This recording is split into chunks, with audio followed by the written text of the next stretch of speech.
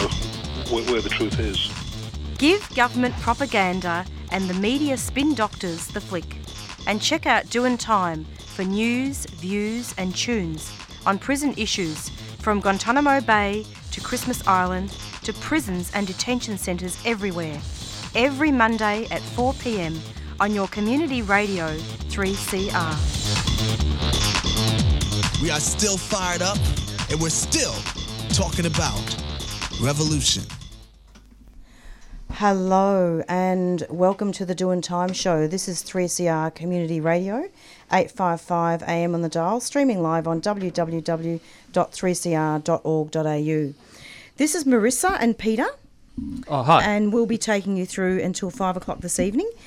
And we've got quite a few people in the studio today, and I'm hoping not to do too much talking. I'm just here to guide everybody and make sure that everybody not only has their say, but we're able to have some meaningful discussion. So we have here Ali, who is a special guest, and listeners may recall that Ali has had extensive interviews with us over the years in regards to, he was in detention.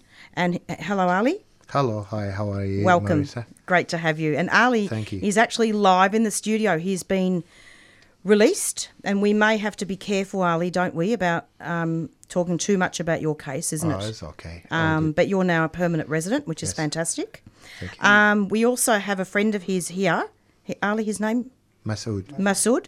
But I'm not sure whether Masood actually wants to talk, but I want to talk a little bit about what's happened to him because he's going to court just for stealing a packet of biscuits. Go figure, $7.50. Biscuits and juice. Going back to convict days, that still hasn't vanished, has it? And last but not least, we actually have Dave Kerrin here. Hi, Dave. G'day, Marissa. Welcome. And Dave has actually done a lot of work with union activism, and I'm hoping to speak with him about the history of unions and looking at the BLF and the really horrible bill that may come through Parliament. It's quite an atrocious bill, actually, to try and erode workers' rights. And hopefully after we speak to Dave, hopefully he can stay and join us in the discussion about refugees. Can you stay, Dave? Yeah, sure. That would Happy be great. to. Thank you, Dave. So, first off, welcome, Dave. And I'm wondering if you could start off just talking to us a little bit about some of your work in the unions and looking at some background of that. Yeah, well, I came into the union movement at the end of 1970. I'm officially old now. I'm 69, and I came into the construction industry at the end of 1970, and I ran smack into the green bands in construction. Green bands was where we as workers demanded the democratic right to make decisions about our work, how it was done, where it was done, if it was done, equal with the employer.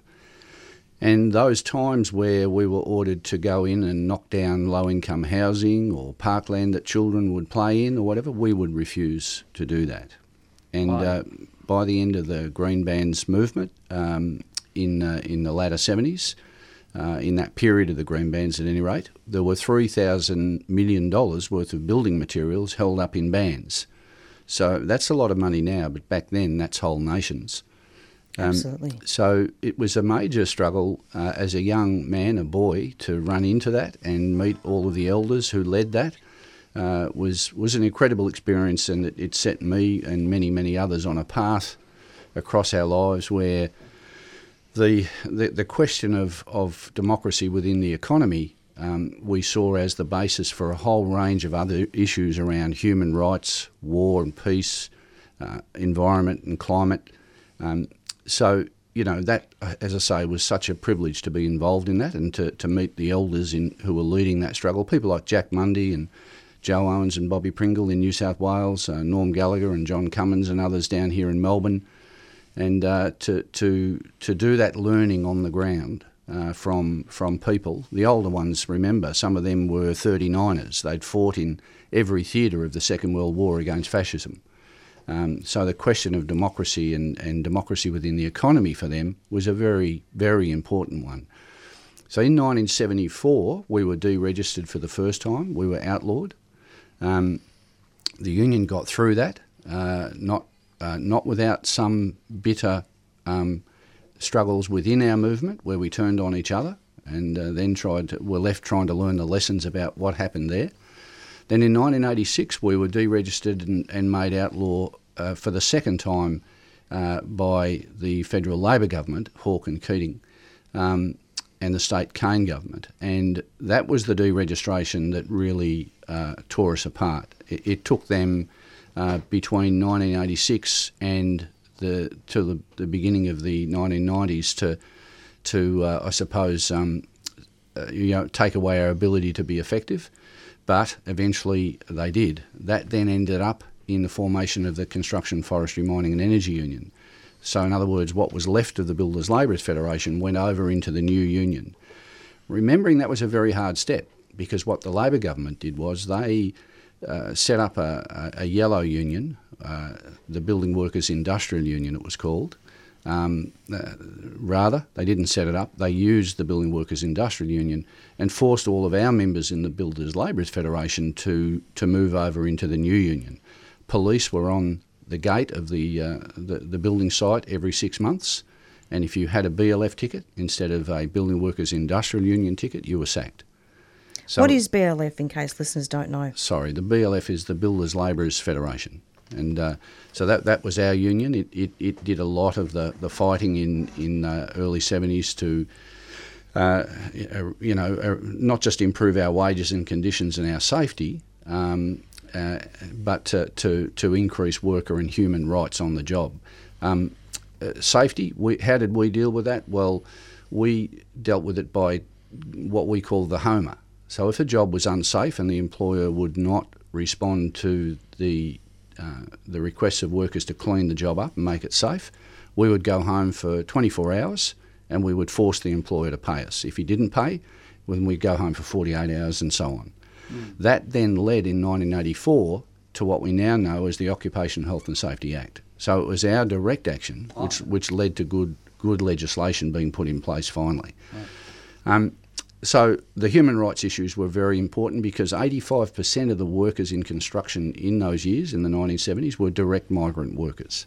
So they weren't second generation or third generation, they were directly from Greece and Italy and Spain and Croatia and Serbia and from all over the world. So again, to be involved in that really dynamic sort of cultural mix on the job as younger men, and we were pretty much all men back then, was such a privileged position to be in because you began to hear from all ports what was going on in other parts of the world, how our issues were all the same regardless of where we came from, and that's obviously true to this day.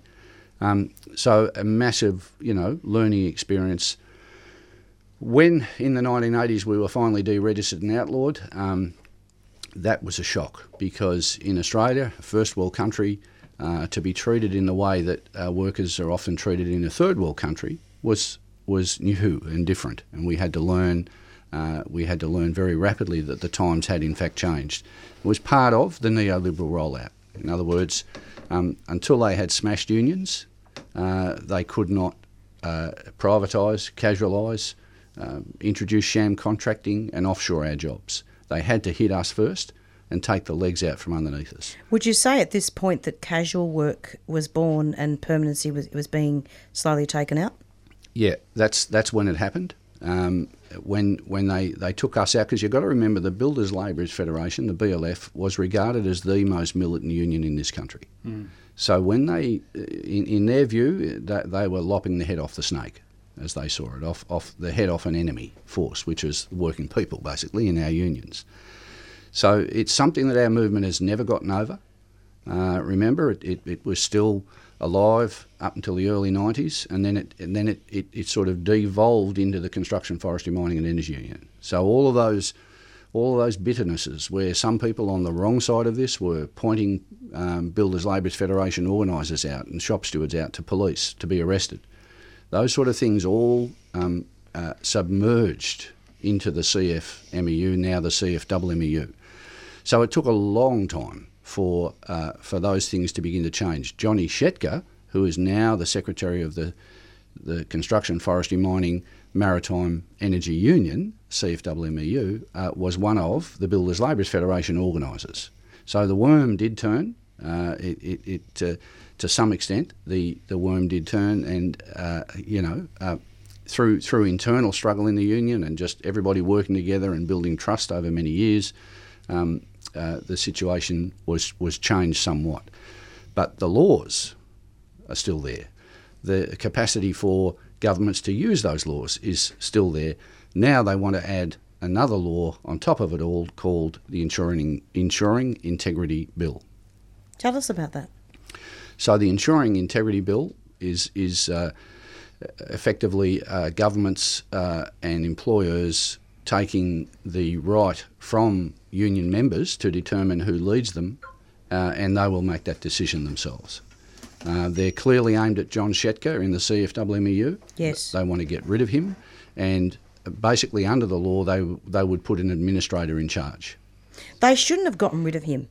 No, well they're trying to, and they haven't as yet, and we won't let them get rid of him.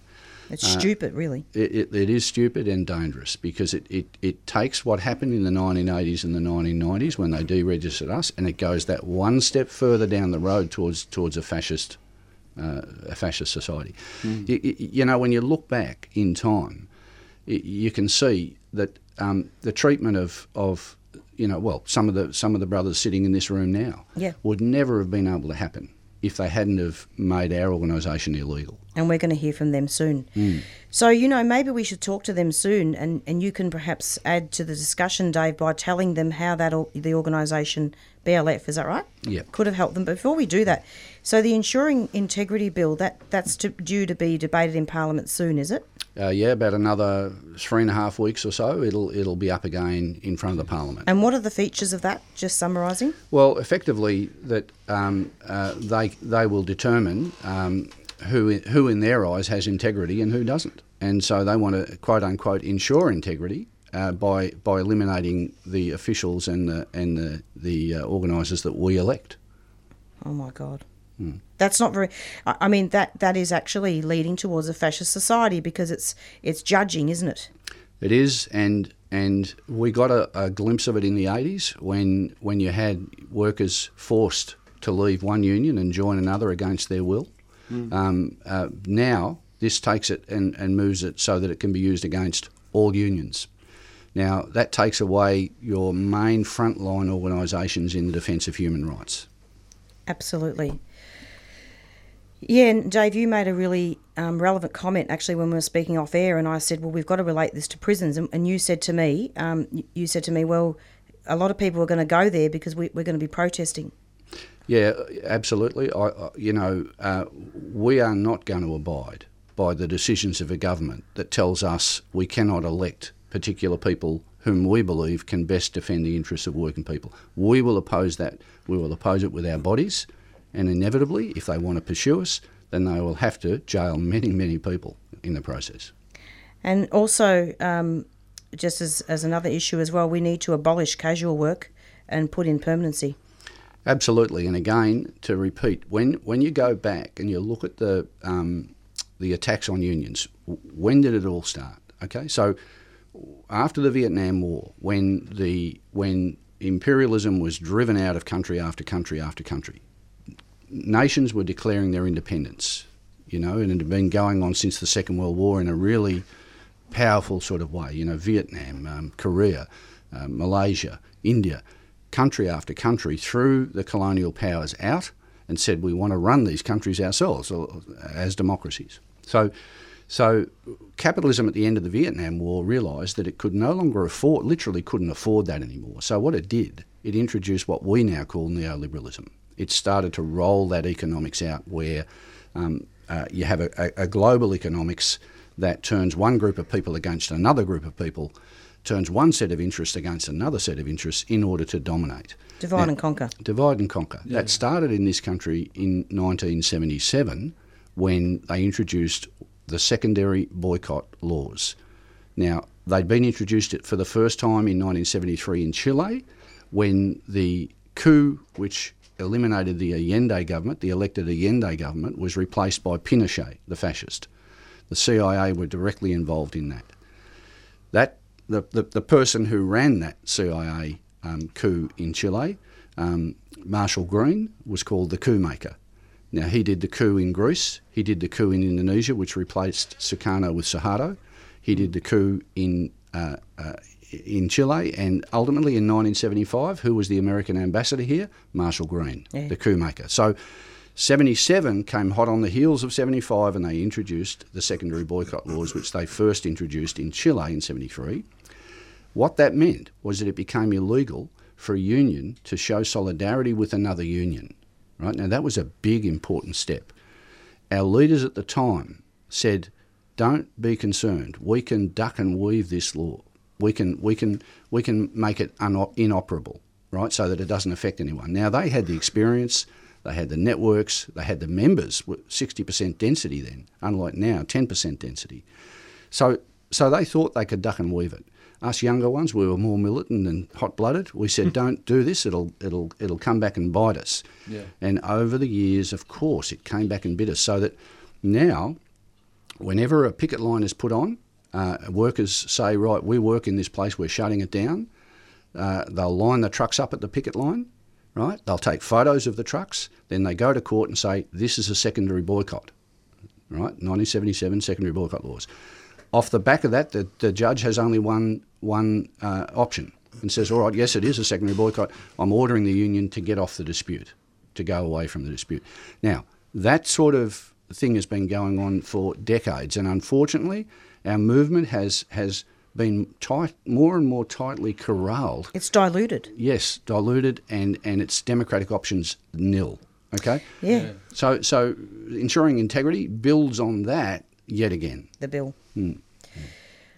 Look, Dave, thanks so much for talking about that history, and I really wanted to start the show off with that because it's so important, and it really has far-reaching consequences for refugees and asylum seekers, doesn't it? It does, because, look, well, just go back again, 1973 in Chile, the fascist coup, yeah? A lot of the Chileans ended up out here because of union support, right? And were looked after. And then, in turn, they helped educate young ones like me. So, that stuff went on time and time and time again. For unions to do that now is illegal. It is. Yeah. It is. And Ali. Hi, hello, hi. Yeah, just speaking to the mic. Are you facing it? Yes, That's I can better. hear you. That's better. Thank you. Now, Ali, you've been released. Yeah, I've been released 8 days ago from detention. So did you want to start off talking about Masood there first, or did you want to talk about you first? So, Masood's story is he's an asylum seeker who's been released from Darwin Detention Centre. He's sitting with us in the room now. Everyone can see him, but except me. He doesn't want to actually speak because he's limited English. Anyway, longest story short, immigration didn't give him a payment, didn't offer him a house to stay in or anything. So when he get out with limited English and everything, he end up in the streets, in a train station, sleeping like homeless person. And then after 3 months, 4 months, he start just like go to the shop and just grab a chips or biscuit and eat. And then he got caught taking a biscuit and a juice, $7.50, and got charged for it, and he have to go to magistrate court because immigration didn't help him and put him on a bridging visa. He's not allowed to work, and he's not allowed Centrelink payment, so he end up with no money. Now he have to go to magistrate court and explain to magistrate why did he steal a $7.50, a juice and a chips. It's not fair. No. And doesn't that also go back to 788 and onwards when, convicts from England were put on ships just for stealing a loaf of bread? That's right.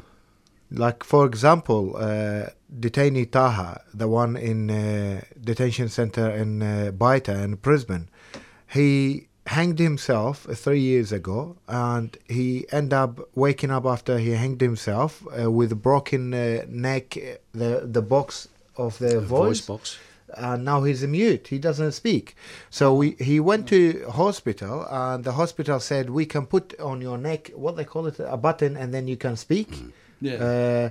So Serco responded to him, said, oh, sorry, we cannot afford this. It's out of our budget. So we're just going to leave you mute inside the detention center. And he's been now in detention for 7.5 years. Can afford, locking people away, all that money.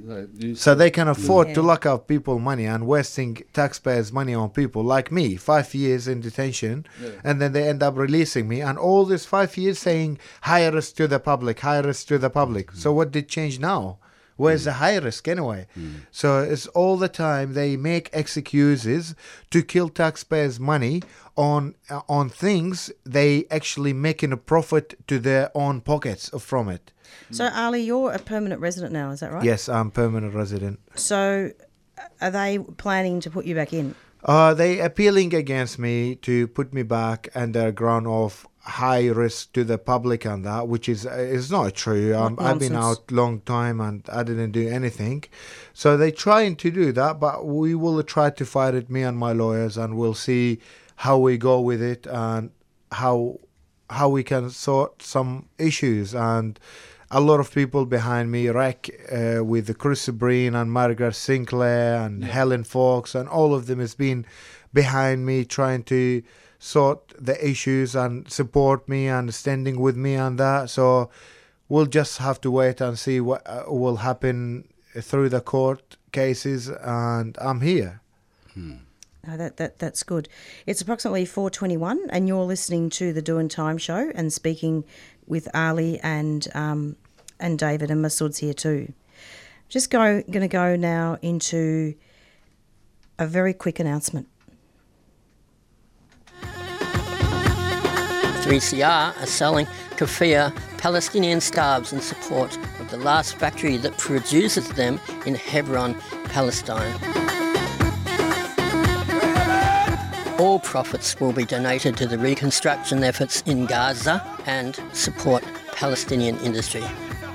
These are traditional scarves available in red and black, or you can choose from a modern design. Go to 3cr.org.au/shop to buy online or drop into the station during business hours. And you're back with the Doing Time show. So, I mean, what's your take on this, Dave, in what's happened with Masood and Ali and, you know?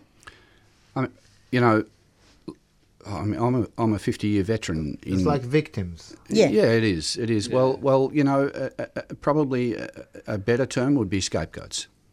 Because I don't think you're victims. I think No. you're people who are strong and you're determined, but you've been scapegoated. And over 50 years of my active life, I've seen that happen before. And it is that thing about that neoliberalism does. It turns one group of people against another, as though that group of people is your problem, not the people who have a greedy set of vested interests who are using both of us. True. Yeah. And I think that you can see that across the aged care rights. You can see it across the way children are treated in facilities. You can see it in our detention centres and our laws around human rights and refugees and asylum seekers. This strategy is used everywhere, all around the world, because it works. Yep. And the worst case scenario of it, of course, is war. And when you consider that, the vast majority of our refugees and our asylum seekers are escaping either environmental and climate devastation or war, well, it begins to add up, So the lesson, I guess, for all of us here and around the world is to join together in solidarity and support each other. Yeah. What do you think, Ali?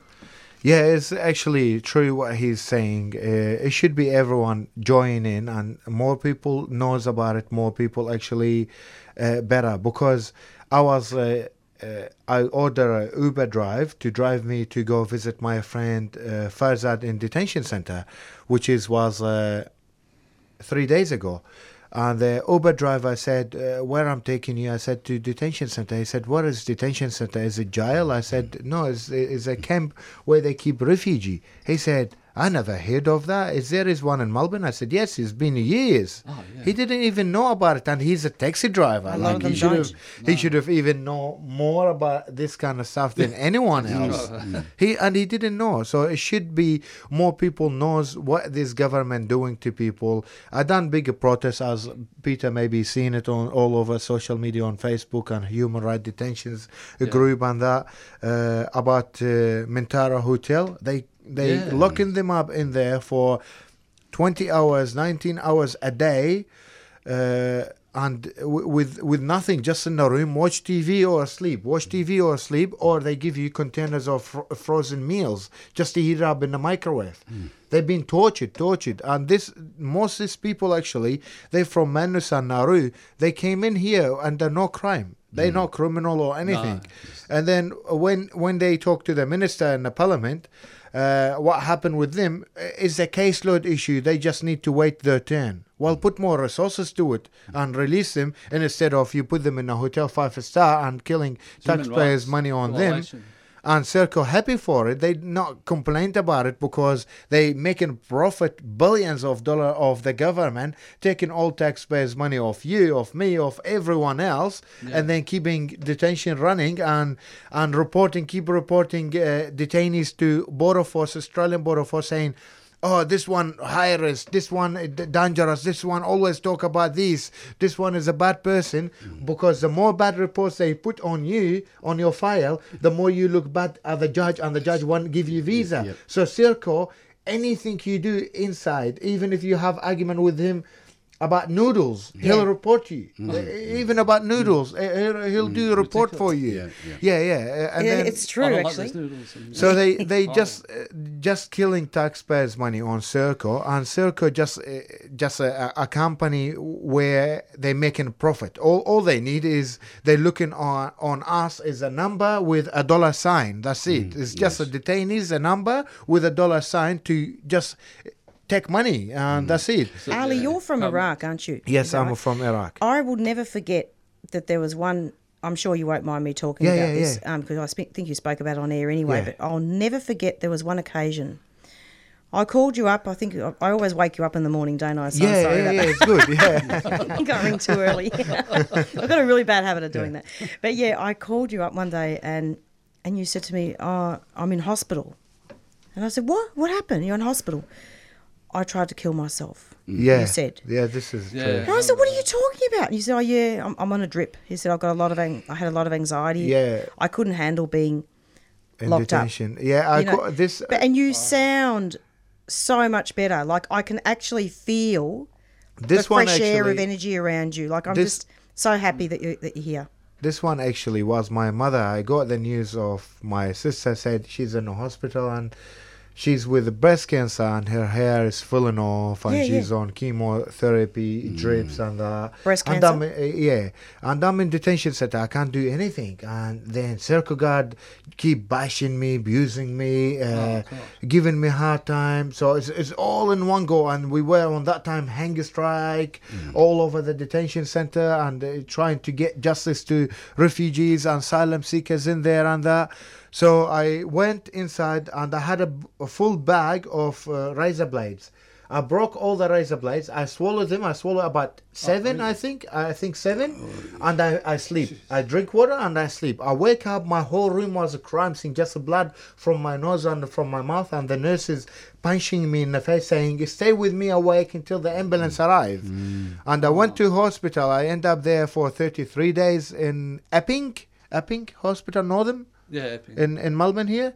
Oh my God, I the end Northern up there Hospital. 33 days with surprised all you got out cut of there all over alive. my stomach. They done operation and took them out, but they said because it did cut you inside, you can't eat. You have to be stay in the hospital for drips brought into your body all the 33 days until it'll heal up. Otherwise, if you eat, you'll get infected. You'll die, they said. So we cannot have a major operation again on you. So you have to stay on the drip. But I suppose the reason why I mentioned that is because mental health is paramount, mental health issues. Yeah, it'll destroy You know, you. of course, if you're going to be locked up, Yeah. if you're going to be locked up for to be allowed to rot in detention, that is what's going to happen. And Dave, I think you spoke about the offshore Did you mean offshore as in offshore detention centres, or did you mean workers going offshore? No, so when neoliberal economics came in this country towards the end of the 1970s,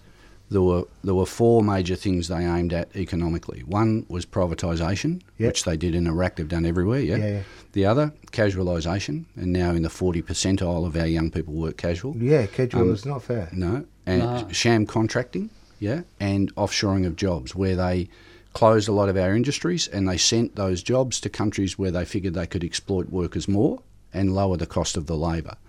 That then in turn rebounded back in 2008 when the global economy nearly went bust, because what happened was, because they did all that, a lot of people in the first world countries like Australia couldn't purchase anymore enough to keep the economy afloat. So that's that problem they've got. But where it relates to, that relates to refugees and asylum seekers. But I guess the problem from my perspective, being an elder in this, is that there is such a lack of honesty in the discussion we have. That's to say, people don't leave their country and their mother and that for no reason, because it occurs to them one day they're going to take a trip. They leave because of war, and they leave because of environmental damage. Safety. Absolutely. It's safety. So the thing is, that's never talked about. It's never talked about the fact that our involvement in the wars across Iraq, and now they look like they want to kick one off with Iran, Afghanistan, the Palestinians, the treatment of the Palestinians. That stuff is never ever talked about in relation to the asylum seekers and refugees. Hey, that's true. That there's a connection there. There is an absolute connection, and the environmental damage. Look at the environmental damage around the world. It is being done by our countries, America, Australia, England, Europe. And then when people want to leave that, we treat them like criminals and lock them up. So now, why? Well, what's the driver? Well, in the world today, by far the biggest industry in the world is the military. The military, right? It is 6 times larger than any other industry in the world. Now, if that's the biggest part of your global economy, what do you need more and more and more of in order to sell the goods you make? You need war. Don't you? And now the military is the largest emitter of greenhouse gases. So we've got an intersection of militarism and climate emergency. And who are the first victims of that? It's your asylum seekers and your refugees, our brothers and sisters, and sisters who are forced to leave situations that, we complain and moan when we get a blackout and our TV goes off. Yeah. But when you don't have clean water, when your kids can't eat, of course you're going to leave that and look for another situation. Now, my point is, it is our countries that is causing that, and we need to own it, and we need to do something about it. Otherwise, because let's face it, there's no such thing as an asylum seeker problem. There's no such thing as a climate problem. These things relate to the way in which we're living, and we have to change the way in which we're living. Part of that is we've got to accept that these brothers and sisters have the same rights, not just, they have the same rights as us. And if they don't have rights, then we have a privilege. Yeah. It's like before I looked on documentary on YouTube, it said Iraq, second rich country with oil and petrol and all that, and supplying the world 42% of the whole world, petrol and oil and that. So it's like, it's common sense that you need us, we need you. It's like you can't just get, you don't give as well. Yeah. It's simple, exactly. Major, like they need to look into it as well. It's like he came in to help us and took Saddam Hussein away, but you just made it worse. Yeah, absolutely. It's like thousands. They actually judged Saddam Hussein on killing 55,000 people by chemo, by air. But actually now is 100,000 people every day dead. Who's responsible for this? No one. No one are claiming nothing on them. Yeah. Exactly. That's right. That's now, right. in the immediate with Masood, is it? Masood, Yes, Masood. Sorry, I can't ask you the question directly because he doesn't have a microphone, but does he have somewhere to live? He's now at the back of a church in Essendon, Okay. in a little room, just a mattress and single mattress and a blanket and that. And no bridging visa? On a bridging visa, but not allowed to work and not allowed to get payments and that. So he have no clothes, he have no food much, he have absolutely nothing much. I helped him. I got him a mobile phone. I helped him. I got him some little clothes I have, like they small on me, and that I gave it to him and that. But he need help. He needs some people to look after him. Food? Like food, clothes, all this kind of stuff, because he's a vulnerable. He doesn't speak a proper English. He doesn't have a job. He doesn't know much in Melbourne. He's just came out of Darwin Detention Centre, so doesn't know much. And I also want to make it clear that we're not here to advocate charity. Yes. It's not about charity. No. It's about human rights. Yes, And absolutely. I'm only saying that because I don't want listeners to get the impression that we're here to offer, get people to come in and offer charity. Like, No, you know what I no. mean? It's more about if More anyone's about what to help immigration him. doing. Exactly. Yeah, Exactly. Dave was talking about divide and conquer, and yesterday I watched a documentary on Footscray, and there were some Vietnamese people came in the 70s came to Melbourne, and this daughter of this Vietnamese guy said, "Oh, everybody's saying to my father, you'll take all my jobs, but my father owns a factory and employs all these people, and what are they talking about?" And there's this divide and conquer is everywhere, and I'm sure that the government make people think that way, that Yeah. I've got no job because of immigrants. Yeah. Yeah, I just thought I'd say that. No, Look, it absolutely. happens a lot, doesn't it? It happens a lot, and back then when I was growing up, it was the Italians and the Greeks. That's Yeah, right. yeah. I had a lot of stuff during my childhood. You're a wog, go back to your country. Yeah, a lot of discrimination with Vietnamese Racism. Yeah, absolutely. Well, same before that again, like going back when I was a boy, we were, Protestants and Catholics were fighting in the streets. Oh, really? It was like Belfast. I mean, you couldn't get a job if you were a Catholic. There are certain parts of industries where you couldn't work. They wouldn't allow it. So it's always been part of what the elites have done. The best way to control a community is to split it and divide it. Yeah. An injury to one is an injury to all. Where it came from. And I think also, there's all this stuff, going back to the biscuits and the juice. They say, oh, but they stole. But why does a person steal? We're not talking here about home invasions. We're not talking about, thousands of dollars worth of food. Sorry, Masood, is this okay? Yeah. It's all We're talking about orange juice and biscuits because a person $7.50. was hungry, Yeah. and a young person who would be frightened, who wouldn't know how to speak English properly, and now there is the threat of detention because, and this is interesting, this is something that the show talks about a lot when we're doing interviews about asylum seekers and refugees. And Ali, you're a prime example of this as well, that you do a violation of the law, just a slight violation, you serve your time, but then they don't let you out. That's the thing. They don't let you out. You actually have to go into detention. We're just trying to survive, just living peaceful life and surviving in the middle of all this kind of conditions we in and kind of situation we in, and we still get a hard time and they make us all look bad, and then the minister comes on TV and say they are all dangerous, they all security risk to public, they all high risk to re-offend and all that kind of stuff, which is not even true. It's nothing to do with self-harm or anything like that. Absolutely. Ali, let me just go into an announcement and we'll come straight back. Yep. 3CR is about community and welcome your participation at the station. 3CR is open to a wide diversity of volunteers and is a great way to connect with Melbourne's activist community. Have you ever thought about volunteering, doing a reception shift, getting a program on air? Training in radio skills or contributing to one of the station's committees. There are many ways to be involved at 3CR. To find out more, go to 3cr.org.au and get in touch.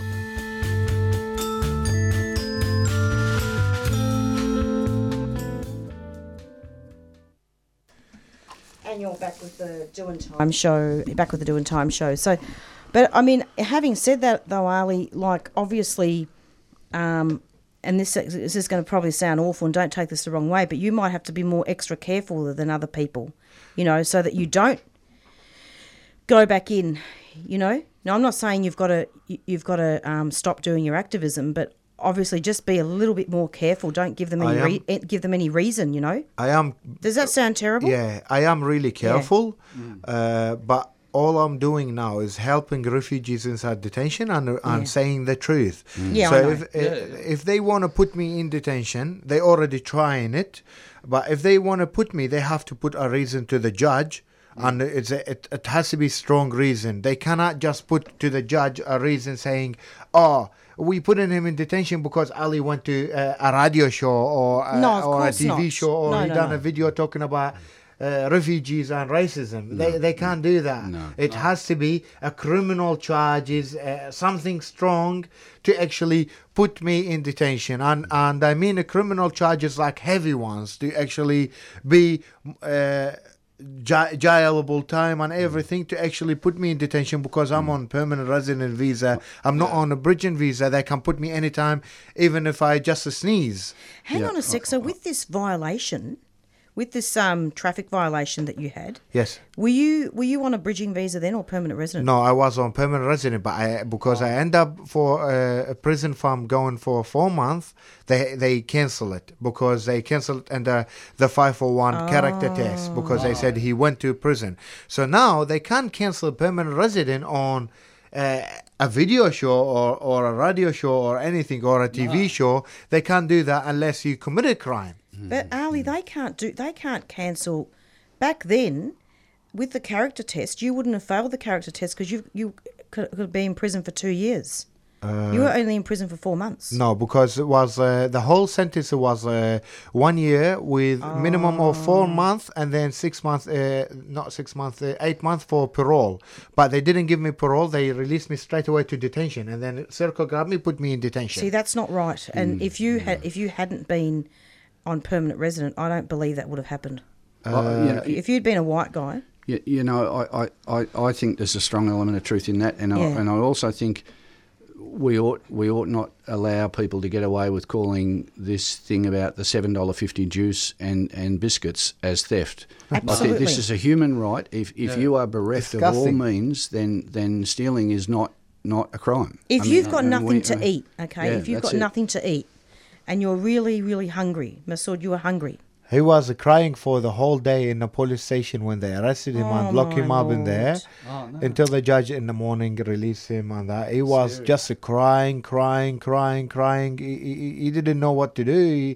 He said to me, I thought they're going to lock me up for years or something for the biscuit. He said, and then I contacted the police officer yesterday in Sunshine Police Station. I said, I think this charge is not fair on that. If you want it, I can come see you right now in the police station and come with you to the shop and pay the $7.50 even with interest, like $20 or $50 to the shop for the biscuit and the juice. He said it doesn't work like that, Mr. Ali. He have to be going to court and he have to be facing the magistrate and explain to magistrate why did he steal a $7.50 a juice and a biscuit. I said, then we'll see you in court. You know what? That's actually, it does work like that sometimes because I know a friend of mine and her daughter shoplifted about $50 worth at Target. Yeah. And the police gave her a warning and the mother just paid.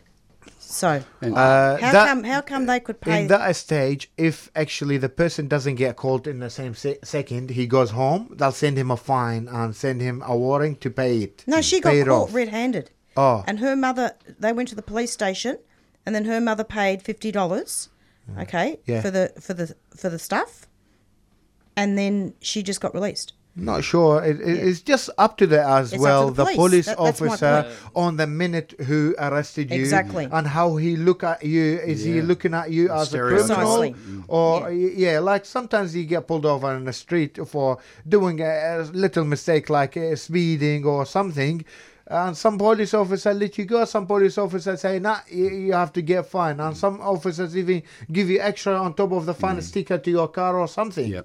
So it's just up to the police officer on the moment. How does he look at you and who you are? Sometimes they make it really bad. Sometimes, so it's like even in detention. If officer like you, if you do mistake, and there's a big mistake, they make it really small mistake, really smaller problem. But if they don't like you and you do the smallest mistake, they make it big issue for you and big reports and everything. So, and also, I believe that on Saturday, the Refugee Action Collective organised a protest outside the hotel where some refugees were housed, and I believe Lydia Thorpe was speaking that day. She's an Indigenous activist. Yeah. I talked to her. I drove her to the hotel as well that's on good. our way in the car, and that she's lovely woman. Like, she's really nice, and she talked. She said, "We're on our land. We're the one should make decision. Not this government should make decision. Indigenous people who own this land should make decision. I wanted these people out of this upstairs, because they were upstairs there, asylum seeker in the hotel. She said, I wanted these people come down right now to here and say hello to me. But I can't do that, and it's in my own country, and the government is not even Indigenous. They make decisions and on my name, and I don't want that, because this is not me talking. You making decision on my name, but I'm not deciding. You making decision on my name." So she wasn't happy, and she talked really lovely, and she's really respectable woman. I love her forever. Yeah, that's important. And so, because our Aboriginal people are very much in solidarity with refugees and asylum seekers. That's right. And they make the point, always have, that you know, from the beginning, when colonisers came out here, they never turned them away. They tried to negotiate. They tried to do treaty, and they were knocked back. Yeah, she was talking about how the kids being locked up, all Aboriginal kids locked up in the government houses, and government taking their kids away and that, and all Indigenous kids, Aboriginal kids, all of them children, all of them in locked up, and that is not fair. This government is actually, these people need help, need people to talk to, need people to assist them. See what they need, not locking them up. It's just, this is ridiculous. Everything, whatever mistake you do, okay, that's it. Grab him, lock him up. Grab him, put him in detention. Grab him, put him in jail. It's not fair. It need to be more kind of system in a place for this kind of people. Is not. Sometimes to lock up people actually make them worse than they are. Because they'll be going to environment where they can see more bad things and learning it, because they don't know nothing about it, and they end up more even bad than who they are. So it's better for all of us to help them. Yes. Yeah. Well, it's approximately 4:47, so we've got about 13 minutes left, so we probably need to wrap up pretty soon. I think I might actually go into an announcement about a radioactive tour coming up, because Dave, you were talking about climate change one stage, weren't you? Climate emergency. Yep. You want to finish up? I don't want to finish up. I want to live. The federal government has just announced plans for a radioactive waste dump in Kimba on Bangala country. For children's future. BHP is expanding the Olympic Dam uranium mine. There's trouble up ahead. Now is the time to join the radioactive resistance. We gotta be strong. Hit the road with Friends of the Earth Melbourne's Nuclear Free Collective as we travel to frontline communities and see how the nuclear industry impacts people. The Radioactive Exposure Tour will run from April 10 to 19 this year. More details on melbournefoe.org.au/radtour2020. or contact us on radexposuretour@gmail.com. FO's Nuclear Free campaign is a 3CR supporter. And you're back with the Doing Time show, and it's approximately 4:49. So, look, I wanted to thank all of you for coming in. It's been really great, and Dave.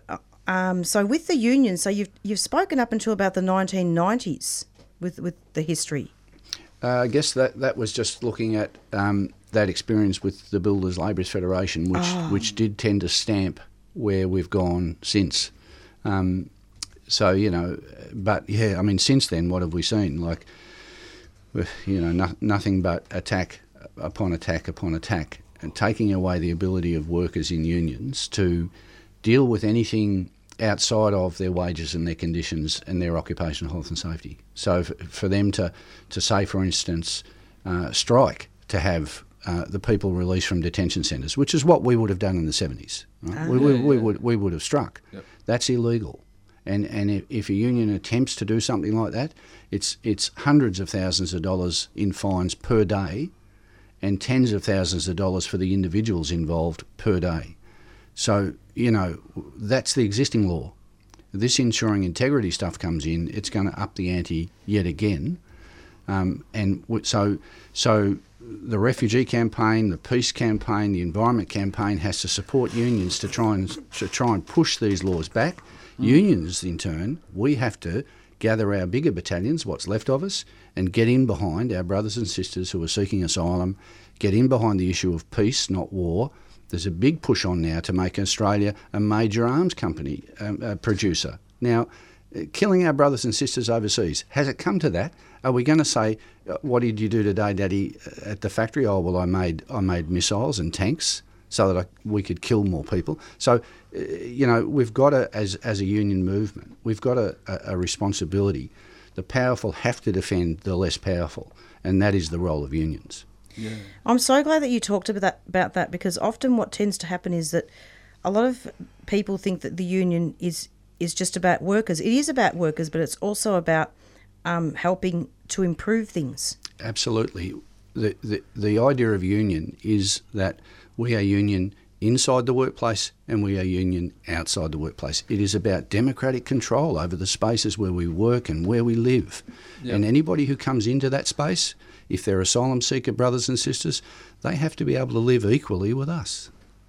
Absolutely.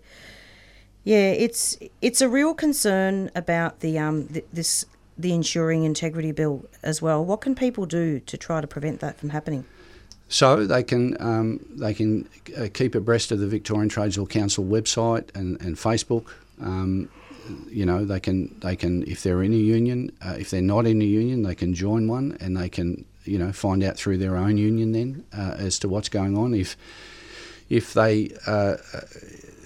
they're unemployed at the moment, to take the opportunity, go and look it up online and learn a little bit about it. The website of the Construction, Forestry, Mining and Energy Union has a lot of information available for people, so they can go and have a look there and educate themselves.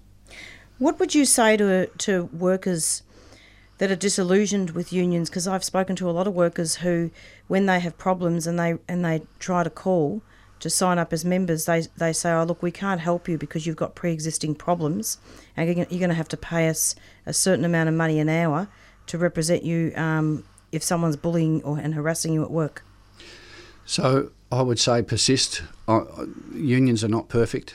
I've got into more blues inside unions than I have probably outside. It's you know, any relationship like that, it is too easy to walk away and let the relationship hit the rocks. With unions, the difference, I suppose, is that we get a vote. At the end of the day, we get a vote. And if we're active and if we're making a community out of other activists who are in unions, then, you know, think we can change things. I've seen it happen. I've seen it happen in my 50 years. I've seen leaderships come and leaderships go. I've seen good ones and bad ones. But the reality of it is, still, we are all we've got. We are all we've got, and we can't give up on each other because the form that might take is not up to the task. Our job is to be in there and make sure that it does become up to the task. Absolutely. And Ali, with you, with your permanent residency, so at the moment you're out, but you're saying that Serco has appealed? Or the Immigration Department? Immigration, nothing to do with Serco anymore. Immigration has appealed to have you back in because they say you're high risk. Yeah, a high risk to the public. Were there conditions when you got released? There is only 3 conditions they released me on.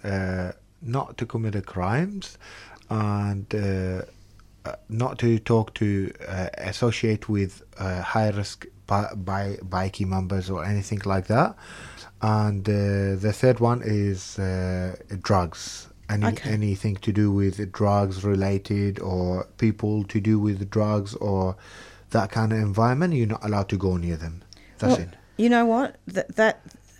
It's absurd, really, because you don't have any of those associations, Ali. That's what they give you anyway. This is the rules of them. You cannot commit a crime. You cannot go near bikies. You cannot go near drugs.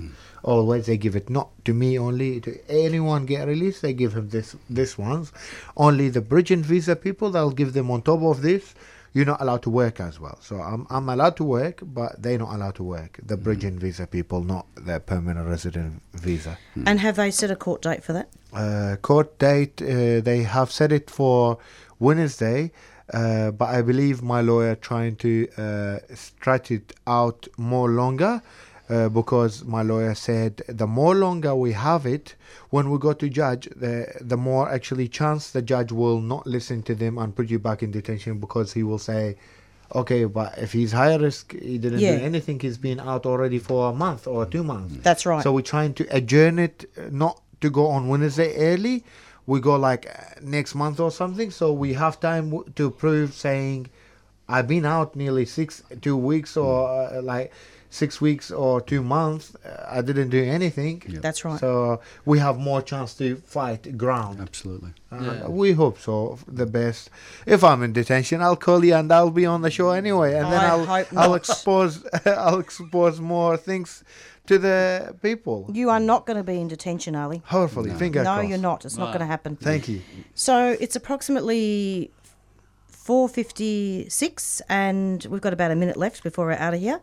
And coming up next is Beyond Zero, and they talk a lot about climate change and climate emergencies. So stay tuned for that. And it's goodbye from all of us at the studio. Thank you. Thanks, mate. Goodbye. Bye. Stay strong and stay safe. And we're going to be going out now with our theme song, Black Fella, White Fella from the Rumpy Band. And every Monday at 4 to 5 p.m, stay tuned to the Doing Time show. Bye. Bye. Take care.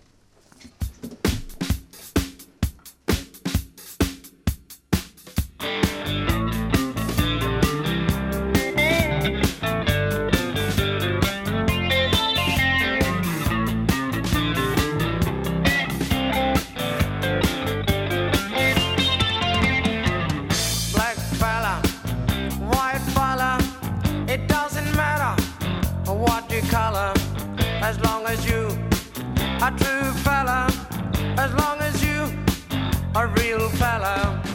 All the people of different races with different lives in different places. It doesn't matter what your name is.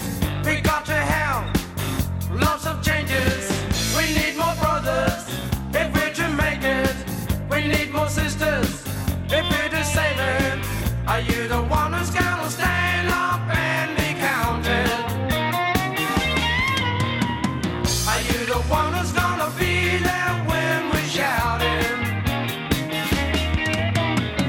Are you the one who's always ready with a helping hand? Are you the one who understands this family plan? Black fella, white fella, yellow fella, any fella, it doesn't matter what you color, as long as you a true fella. All the people of different races with different lives in different places, it doesn't matter which religions, it's all the same where the ship is sinking. We need more brothers sisters